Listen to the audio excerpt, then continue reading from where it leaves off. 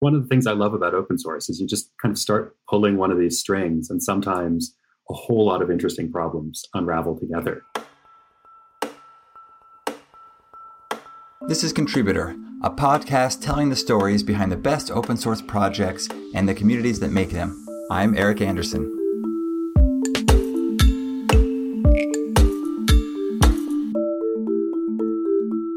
I'm joined today by Abe Gong and Kyle Eaton of the Great Expectations Project.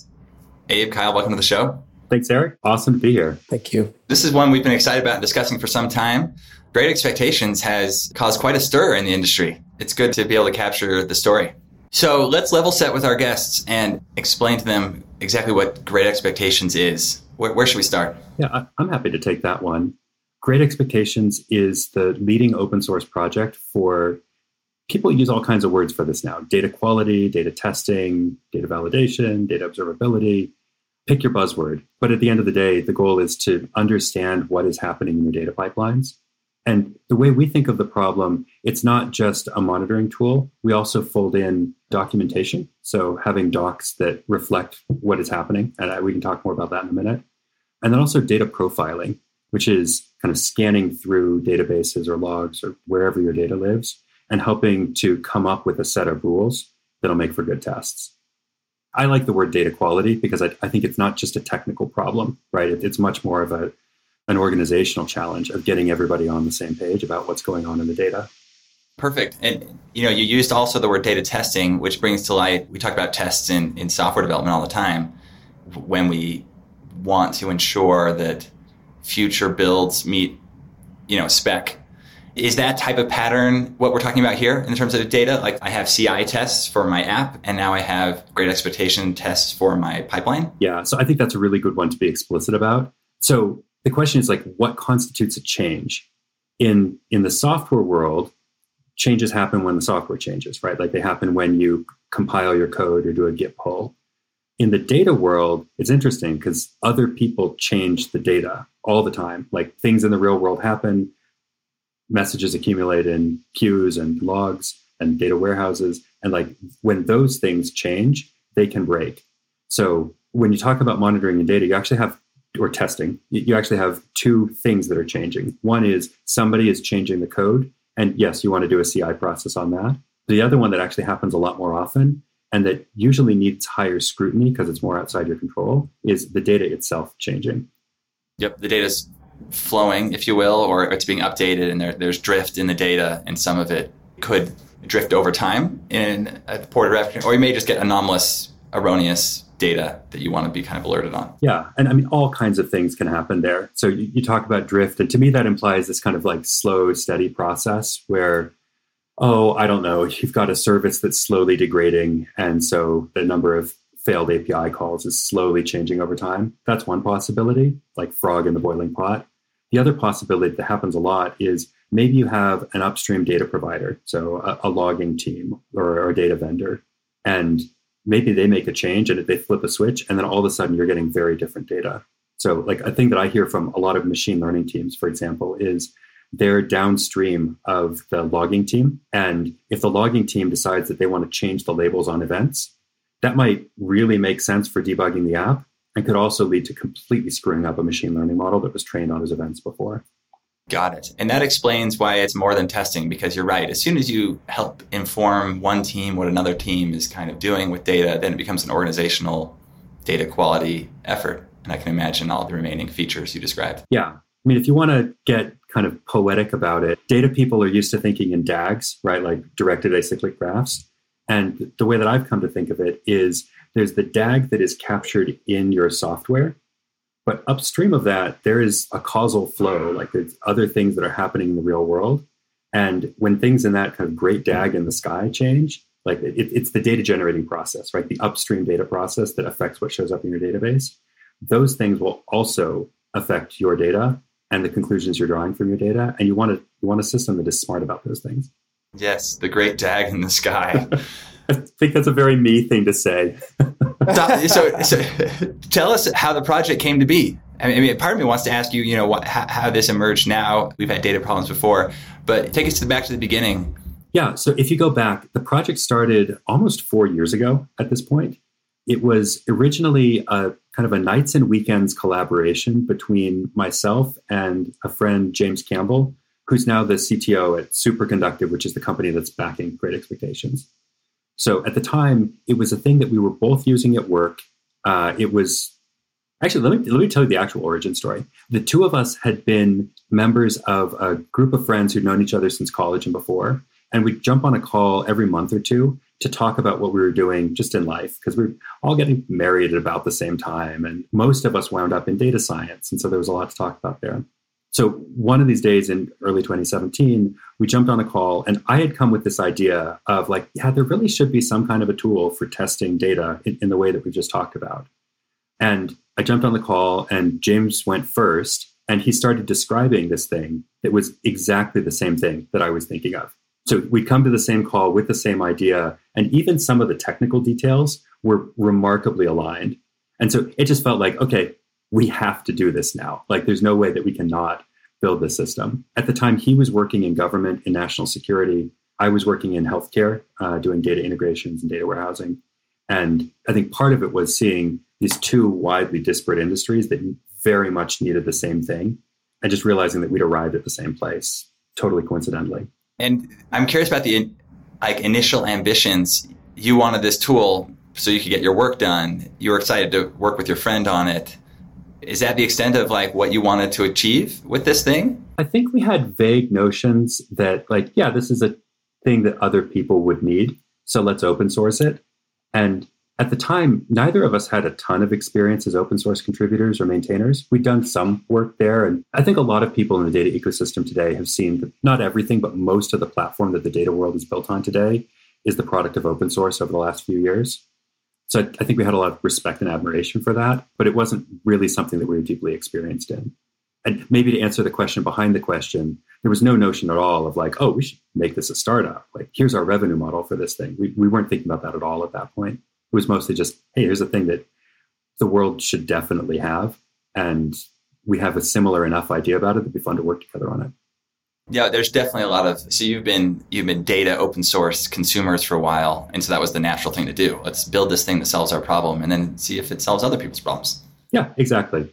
And I mean, it's one of the things I love about open source is you just kind of start pulling one of these strings, and sometimes a whole lot of interesting problems unravel together. So I got to ask about the name, and at what point you decided we were calling this Great Expectations. It's kind of fun.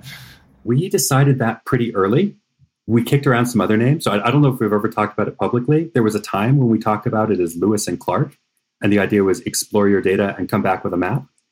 And at the end of the day, we just decided the whole thing is built around this idea of expectations. Let's just call it something that emphasizes that. And it doesn't hurt that my wife is an English major and we like own all of the Dickens books. And so there are a lot of Charles Dickens ones you can make too. Yeah, very good. All right. So you've got the name. It's you and James collaborating on this. Eventually it reaches a point where you push it out to the world. What's the initial reception or kind of launch, if you will, like the open source? So we proposed it as a talk for Strata. I need to check. I think that was early 2018. We just kind of been working on it quietly. It was open source, but there'd been no press or no discussion about it. So we did a talk at Strata. We put out one blog post on Medium called Down with Pipeline Debt that just described what we were doing and why. And yeah, I mean, there's this immediate sense that, yes, we'd struck a nerve. I have a lot of good friends, and then people who I didn't know, but who I'd been following on Twitter and respected, jump on it and retweet it and share it. And yeah, just the sense of like, yeah, this is a thing that lots of other people recognize the need for. It's timely. The way we've architected it feels good, like integrates well with other tools. And I mean, I guess the unusual thing is we launched it and then we didn't do a whole lot with it at that point because we were still in this nights and weekends mode. Superconductive at that time was a healthcare data consulting company. So had very much had my plate full, just lining up clients and doing good data consulting. And like I said, James was still in government at that point. And I'll fast forward on the timeline a little bit. It wasn't until 2019 that we decided, wow, there's something really interesting happening here. And okay, let's actually make this the focus of what we do. So the real catalyst for that was a combination of consulting contracts that came to Superconductive. And it was people saying, hey, we're not a healthcare company, so we don't need you to do healthcare stuff for us. but we do have data pipelines, and we know that you have something to do with this open source project, and that's a real issue for us. So a combination of other data consulting companies, there was some pharma in there, there were media companies. So just like a very eclectic, different group of teams coming and saying, basically, hey, this is a problem that's real and we've got money and please help us solve it. Even more than that, it was contributors that helped us really see that Great Expectations had become load-bearing technology. So like, for example, the first deployment of Great Expectations on Spark was entirely contributed by a team out of Cascade Data Labs, which is a data consulting company that we didn't know personally before, working for a client that we didn't know. And that their client had a bunch of tests in Great Expectations on SQL. They were migrating to Spark and they wanted to take their tests and their documentation with them. And so they basically loaned us an engineer for 2 months to work on that project. So, I mean, real expense that people are paying for. And it just opened our eyes that this project that we put out there because we thought it was a cool thing was actually really getting used in a lot of places. That's fantastic. Abe, we may come back to this because I want to hear about those kind of initial community outsourced contribution moments. But maybe just to pull Kyle in some. Kyle, maybe you can tell us about when you first run into the project and how the community operates today and how that's kind of evolved over time. Yeah, so I actually was brought on as a UX designer originally, and I was staffed onto one of the clients, as well as start to sort of poke around what a more like SaaS platform of Great Expectations could possibly be. Those initiatives started to change when we saw the momentum build around the community and Great Expectations. So it had like a small Slack and some consistent contributors in there. I think at the time it was probably in like the mid 20s. Remind me, I think you set up the Slack channel, didn't you? Yeah. And yeah, so I set up the Slack channel. And then I actually came on around the same time that James came on full time. And that's when the writing was on the wall that we were going to start moving towards Great Expectations being like the focus of the community. So I shifted over from doing UX, started focusing on community growth. And we've just been doing sort of scrappy organic content strategy to build out the community. And it's like definitely an advantage being an open source product because we're sort of able to get in and mingle with lots of different communities who are like very protective of their communities and don't want people coming in trying to like sell their product. And that has brought us amazing contributors, has given us a lot of great sort of cred within the data engineering community. And that was, I think the Slack channel probably started in, I want to say early 2019. And then we're at 4,600 something today in terms of Slack. And we have over 200 contributors and counting in our GitHub. So it's moving fast. And right now, a big initiative for us is building infrastructure to make sure we continue to scale in a way that people still enjoy the community. Yeah, you're meaning like things beyond Slack, other places to meet and coordinate. Exactly. Yeah, that and the Slack as well. I mean, just like making sure you have good support in there. We're building out our DevRel team, so we're getting more developer advocates to help in GitHub, to help in Slack. We're going to start expanding our forums for long form conversations and things like that. We've dabbled a lot with like community show and tells, which have been super, super fun. And we want to start bringing those in more consistently now that we're putting more weight behind our DevRel team. There always seems to be some tension behind like, we want a Slack, but we also want like a more stateful place for conversations. We answer a question on Slack, but then it gets lost and how do we reuse that? And I've seen people go really heavy on the forums and then other people are like, no, I don't want to get my question answered. I just want to hang out and like lurk on the conversations that are happening. I don't actually have a question to be answered. I just want to, interact with the community. So it does feel like that you kind of have to have both. You do.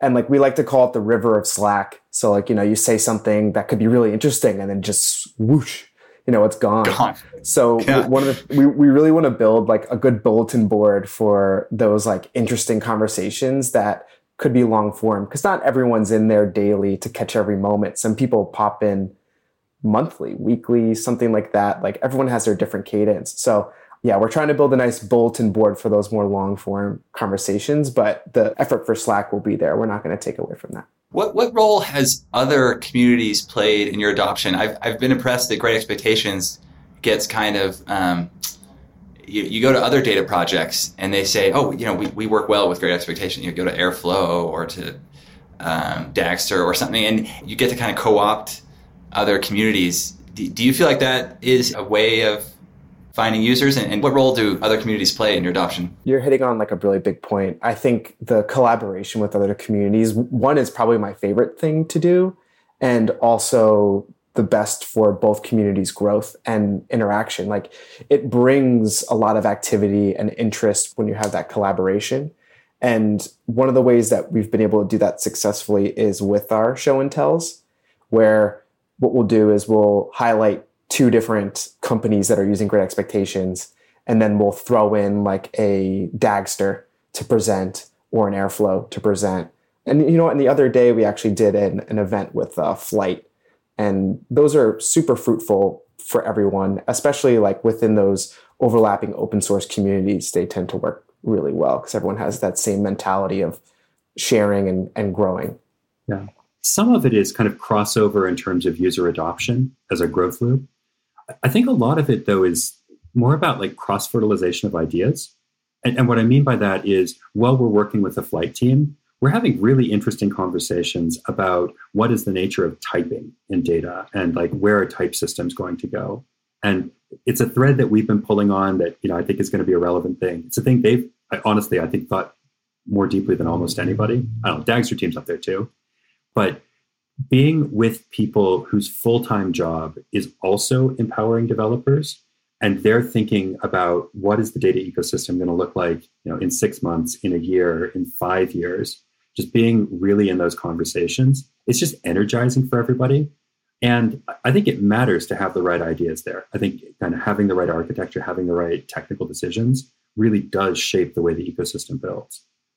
Yeah, and open source creates this public forum. You can't really hide behind walls and force developers in a direction. There's a bit of a forgetting the marketplace phrase. Of marketplace of ideas, exactly. Yeah. Yes. Yeah, there's a transparency there. Yeah, which favors developers. The best ideas win out, and it favors the communities who are really engaged in that dialogue to discover the truth, rather than muscle their angle.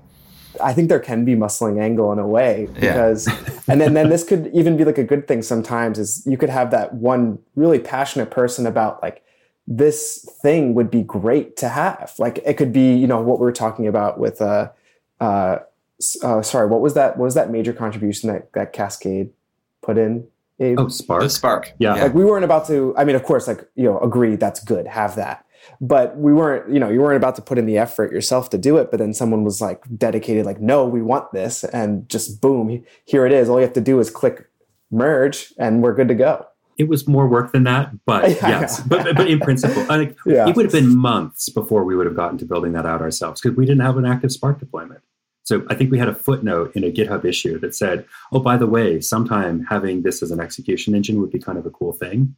We'd be supportive of that. And it was really cool that Cascade picked that up. And then the thing that happened after that is somebody came in and did BigQuery and steadily extending out the library. There's a little bit of one-upsmanship in open source sometimes, where somebody sees a cool integration. They're like, I could do that, but I could do that with this bell and this whistle. And that's cool too. It's all good energy. I think your situation's been an interesting one, where you have this great burgeoning open source community. And then in parallel, there seemed to be of late a rush to kind of proprietary software solutions in a similar vein. And I wonder, as kind of commanding a company and an open source project, what it feels like to be in that situation. Or is there any kind of, we got to rush to a product? Or is there like, hey, we're betting on this community, let's keep growing this? How has that felt? Yeah, there's some of both. But I think overall, it's more the second. Our fundamental belief is that like the future here, like this is a set of tools and a set of use cases where developers are going to be the ones who really decide, like, theirs are the votes that count. And so being really close to a large community where we hear all the good and the bad about data quality from a lot of people, I think that puts us in a really good position to develop a thing. So there are other companies out there. I know a lot of the founders, they're good people, they're smart people, and would wish them and their sales teams the best. And I think the developer-led motion here is going to be ultimately the one that really shapes the future. I'll also say, philosophically, being very much a data person myself, but also wearing an entrepreneur hat, I feel this interesting psychological pull from going back and forth between just being delighted that we have venture dollars, we can build this thing, it's going to be part of the data ecosystem. And then the other half of the time being like, okay, I want to win the market. And part of the way that we've dealt with that is by trying to be really clear with the open source community about what's open, what will always be open, so that there's no I want to be careful because it'd be easy to put my foot in my mouth here, but you've seen a lot of other open source communities where they've had to claw back licenses or take things that used to be free and make them not free anymore. And we had, I'll call it the luxury, but we had this kind of thoughtful period in 2019 that Kyle and I have talked about, where we were running a profitable bootstrapped company. We hadn't yet taken funding and sort of signed up for the venture-backed roller coaster. And in that period, we got to be really thoughtful about how do we build an open source project that on its own merits is genuinely valuable to the data ecosystem, can become one of the defining abstraction layers for the data ecosystem. And then also have a paid product that can come in on top of that and add more without detracting anything from what's in open source. I think being able to be thoughtful about that at that time has put us in a place where everything that's in open source will always be in open source. And there's a cool act too coming with the cloud paid product before long. Yeah, that's an interesting observation that there may be some value in having that incubation period to sort out some things. Because you're right, there's not a lot of precedent for a happy path, where we've seen these kind of clear-cut open source companies commercialize in a way where everybody kind of meets expectations. There are several that have done it really well, I think. And there have been quite a few where there's been drama. And so just having that thoughtful period to figure out, okay, what is our promise to the community going to be? And how can we draw the lines so that we know we can keep those promises? If there are any potential founders thinking about this, I strongly encourage just thinking through, take the time to figure out how you're going to segment value between open source and paid and make sure that there's really enough in both camps.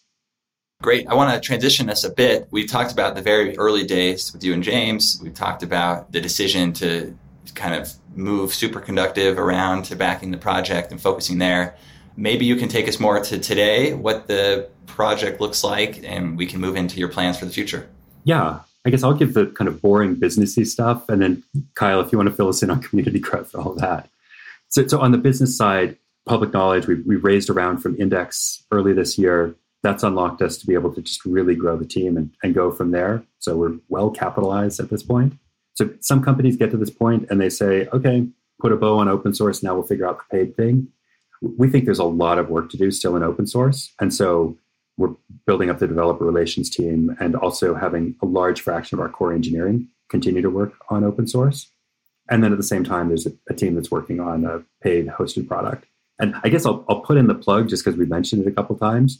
We're not doing active sign up or active waitlist at this point. We're working with a small number of design partners, but if there are people who are forward thinking about data and really like the approach we're taking, we'd be happy to talk to people about design partnerships too. So I'll put that as a plug for anybody who's listening. Kyle, do you want to give us more about kind of what's coming next on the developer relations and the open source roadmap? Sure. And just to add, you can hop in our Slack to ask about the cloud. And then there's also a sign up form on our site, just so you know how to get in contact with us. Thank you for connecting the dots. You got it. So for DevRel, like I said, we're growing the team. We've run a lot of experiments on having events, on having community generated content. And we don't want those to just be sort of experiments we do just here and there. We want that to be a consistent thing. So we're looking to have those show and tells on a cadence. Same with our office hours and sort of opening up the roadmap to our users. We also are working on some cool features for the community that will be live on our site towards the end of October. One is going to be our expectation gallery. So the idea there is that we'll have a list of all the expectations that have been created from us and the community. So when you make your own expectation that is merged into the code base, it'll be listed in the gallery with your GitHub handle attached to it, along with all the features of the expectation and the explanation of it. So I'm hoping that will sort of encourage more people to make expectations and then allow other people to sort of show off the contributions that they've made.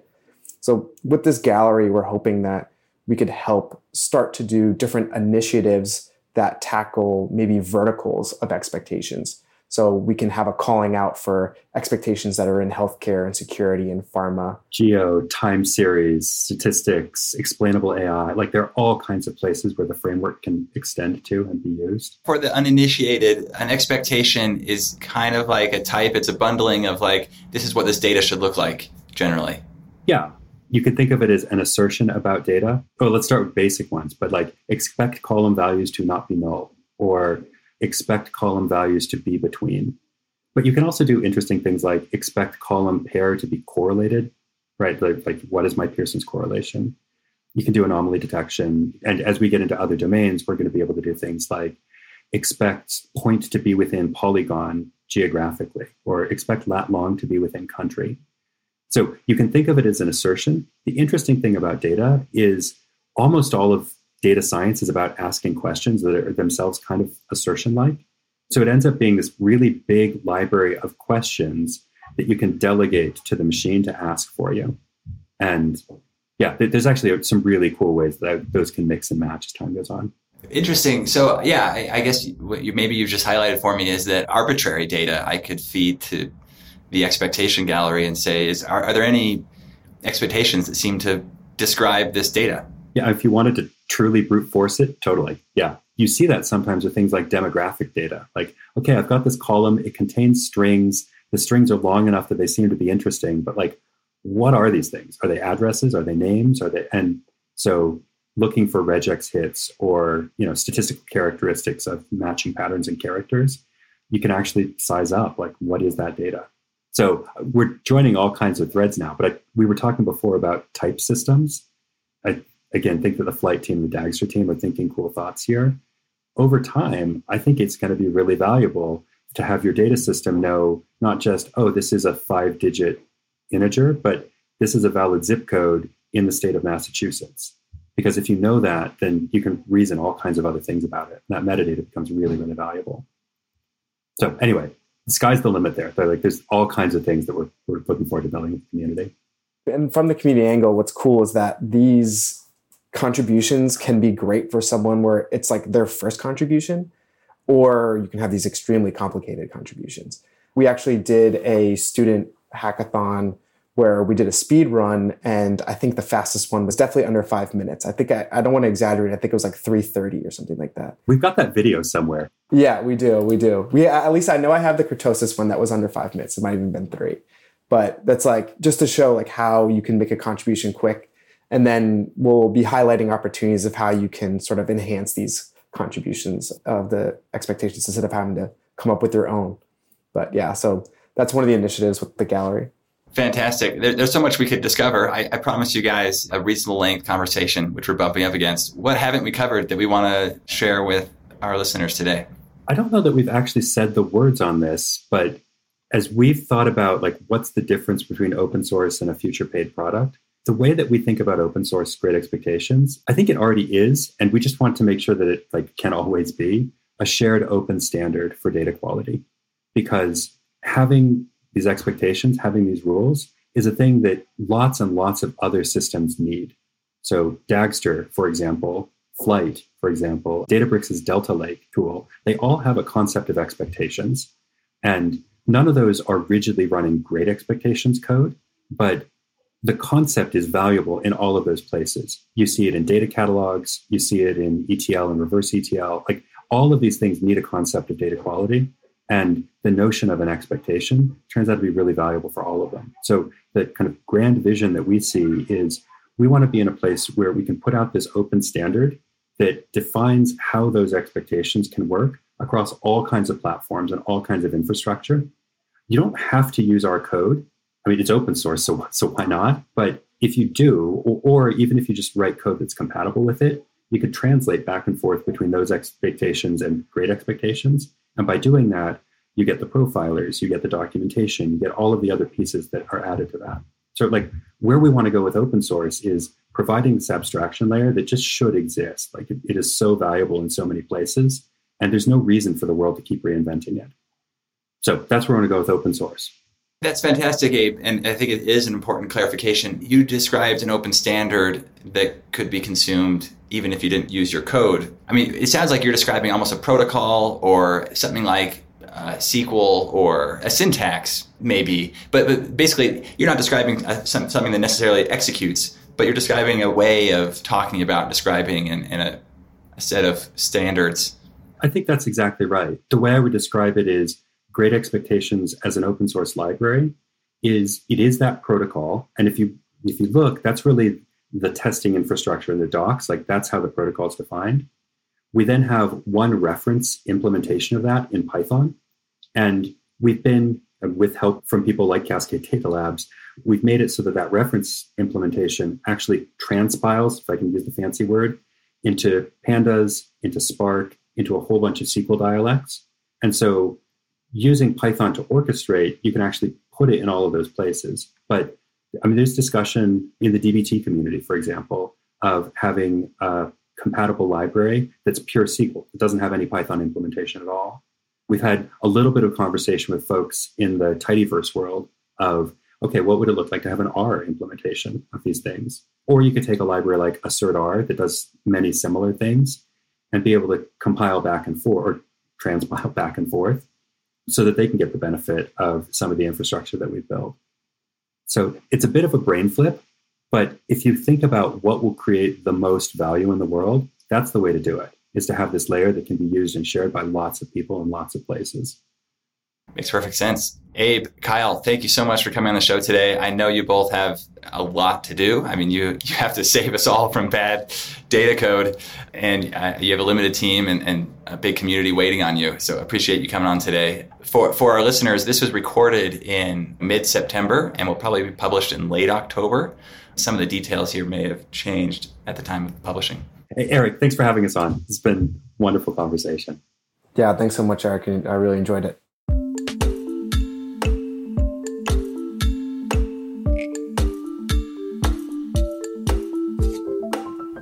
You can find today's show notes and past episodes at contributor.fyi. Until next time, I'm Eric Anderson, and this has been Contributor.